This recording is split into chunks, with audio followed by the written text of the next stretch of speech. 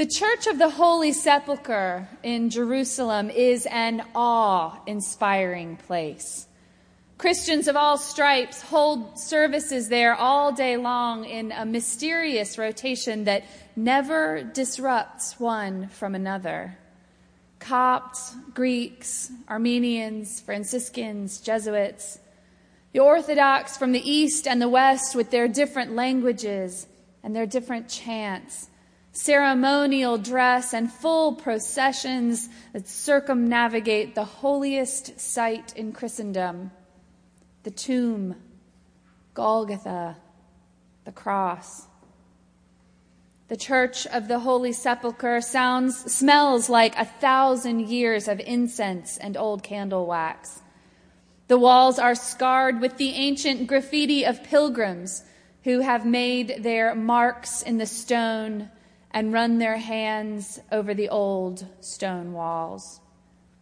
Steps are worn away smooth by the waterfall of millions of feet come seeking all of the things that pilgrims do seek: forgiveness and healing, answers, divinity.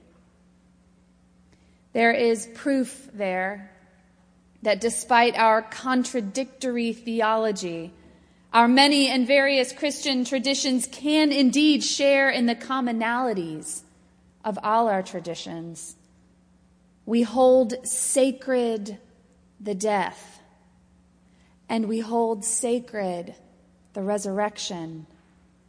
And in that place, we are bound together in these mysteries. We are held tight in God's love. There is an intensity of experience about the Holy Sepulchre that reminds those of us who visit of that which binds us, the love of our Creator, and that love is far greater than whatever doctrinal differences divide us. In addition to the tomb and the cross is a stone of anointing, just a few steps from that dark tomb.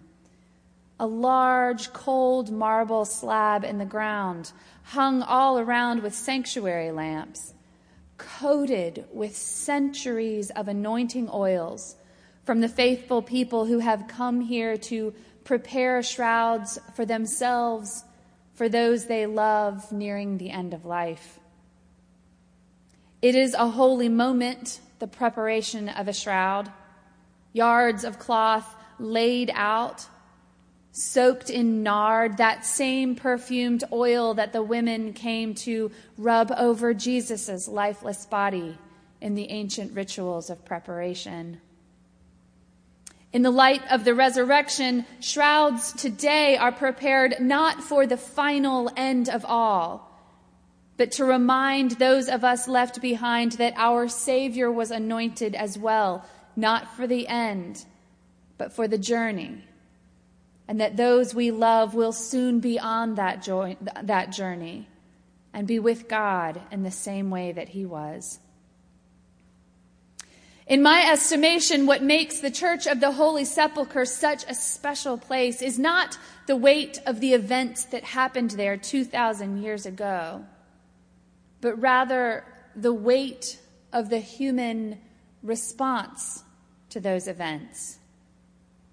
The footsteps, the oils, the candles, the etchings, the great building itself, and the singing, chanting, wailing, tearful prayers of those who come to worship there are a cacophonous testament to the power that the resurrection holds. And that promise is everlasting, not momentary. It's a life's work. It's a generation's work. It is centuries of work of the bodies and the hearts of human beings. The work of the Church of the Holy Sepulchre is holy and human together. It's a promise that the resurrection was not an event in history, but a way of life today. More and more, I'm coming to understand that the hope of Easter does not end with the promise of the resurrection. Eucharistic prayer C, which we say around here from time to time, reminds us that we need to be delivered from the presumption of coming to this table for solace only and not for strength, for pardon only and not for renewal. And I'm beginning to feel the same way about the resurrection. If we come to the resurrection only for reassurance that we will not die forever and then stop there, we are not embracing the entirety of who we are as Christian people. We are not embracing the entirety of what the resurrection is as a promise for new life. A colleague of mine reminded me recently that this has been an interesting year in our world for resurrection moments. We've marked the 50th anniversary of the Selma to Montgomery marches for voting rights, and the commemorations have been powerful and beautiful. The ongoing debates in our city about the death penalty show that we have not fallen asleep at the wheel of human rights after all. We are awake. We are ready to stand up for what we believe is right, what we believe is gospel. A growing number of states are signing marriage bills into law, finally giving all humans equal access to basic rights. In many of these cases, it is people of faith filled with the power and the hope of the resurrection, compelled by the gospel, ensuring that lives are changed all around them. They are not staying in their homes, quietly thanking God that death will not end them. They are not keeping the resurrection in their hearts, guarded and close. They are releasing it into the world as a promise that we are made for something greater, by something greater.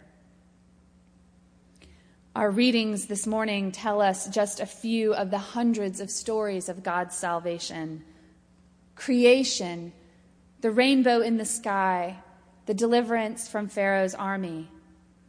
The readings culminate in God's greatest act of love, God's greatest act of salvation, the defeat of death. To that point, death was a force greater than any other. Its power over us was thorough and complete.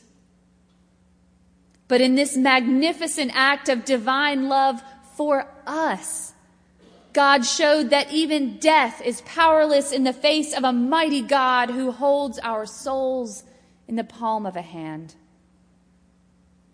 But even that's not the end of this story. This story is still being written. This story is still being written by the hands of pilgrims who etch their devotions on the walls of that defeated tomb. This story is still being written by the prayers of those who pour oils at the anointing stone, that their prayers for those they love may lift to God as the scent of nard lifts to the air. This story is still being written by the marching feet of those who walked from Selma to Montgomery 50 years ago, knowing in a deep and faithful place that life could be and should be better for all of God's beloved people, that all were created equal. This story of love and triumph over the powers that would destroy us is still being written by those who feed the hungry of downtown Atlanta, by those who protest state-sanctioned death, by those who seek better ways to use our earthly resources, by those who teach our children that love is love is love is love, and that love is a human right and all deserve it. This is the story being written. This is resurrection. It's not just an empty tomb, an empty space. It's the reaction we have to it. It is the breathless gratitude, the gut-wrenching relief, the actions we are moved into, the way we change the world, the way we praise God, the way we live fully, completely, wholly, until the very end of the life we are given here on earth. This is resurrection. Today, with our hymns and our flowers and our prayers and words lifted to God, we celebrate love that conquered death. And we celebrate the God who has been loving us into being since the beginning of time. And from here, we carry our own response into the world, our alleluias of word and action ringing loud and true. Amen.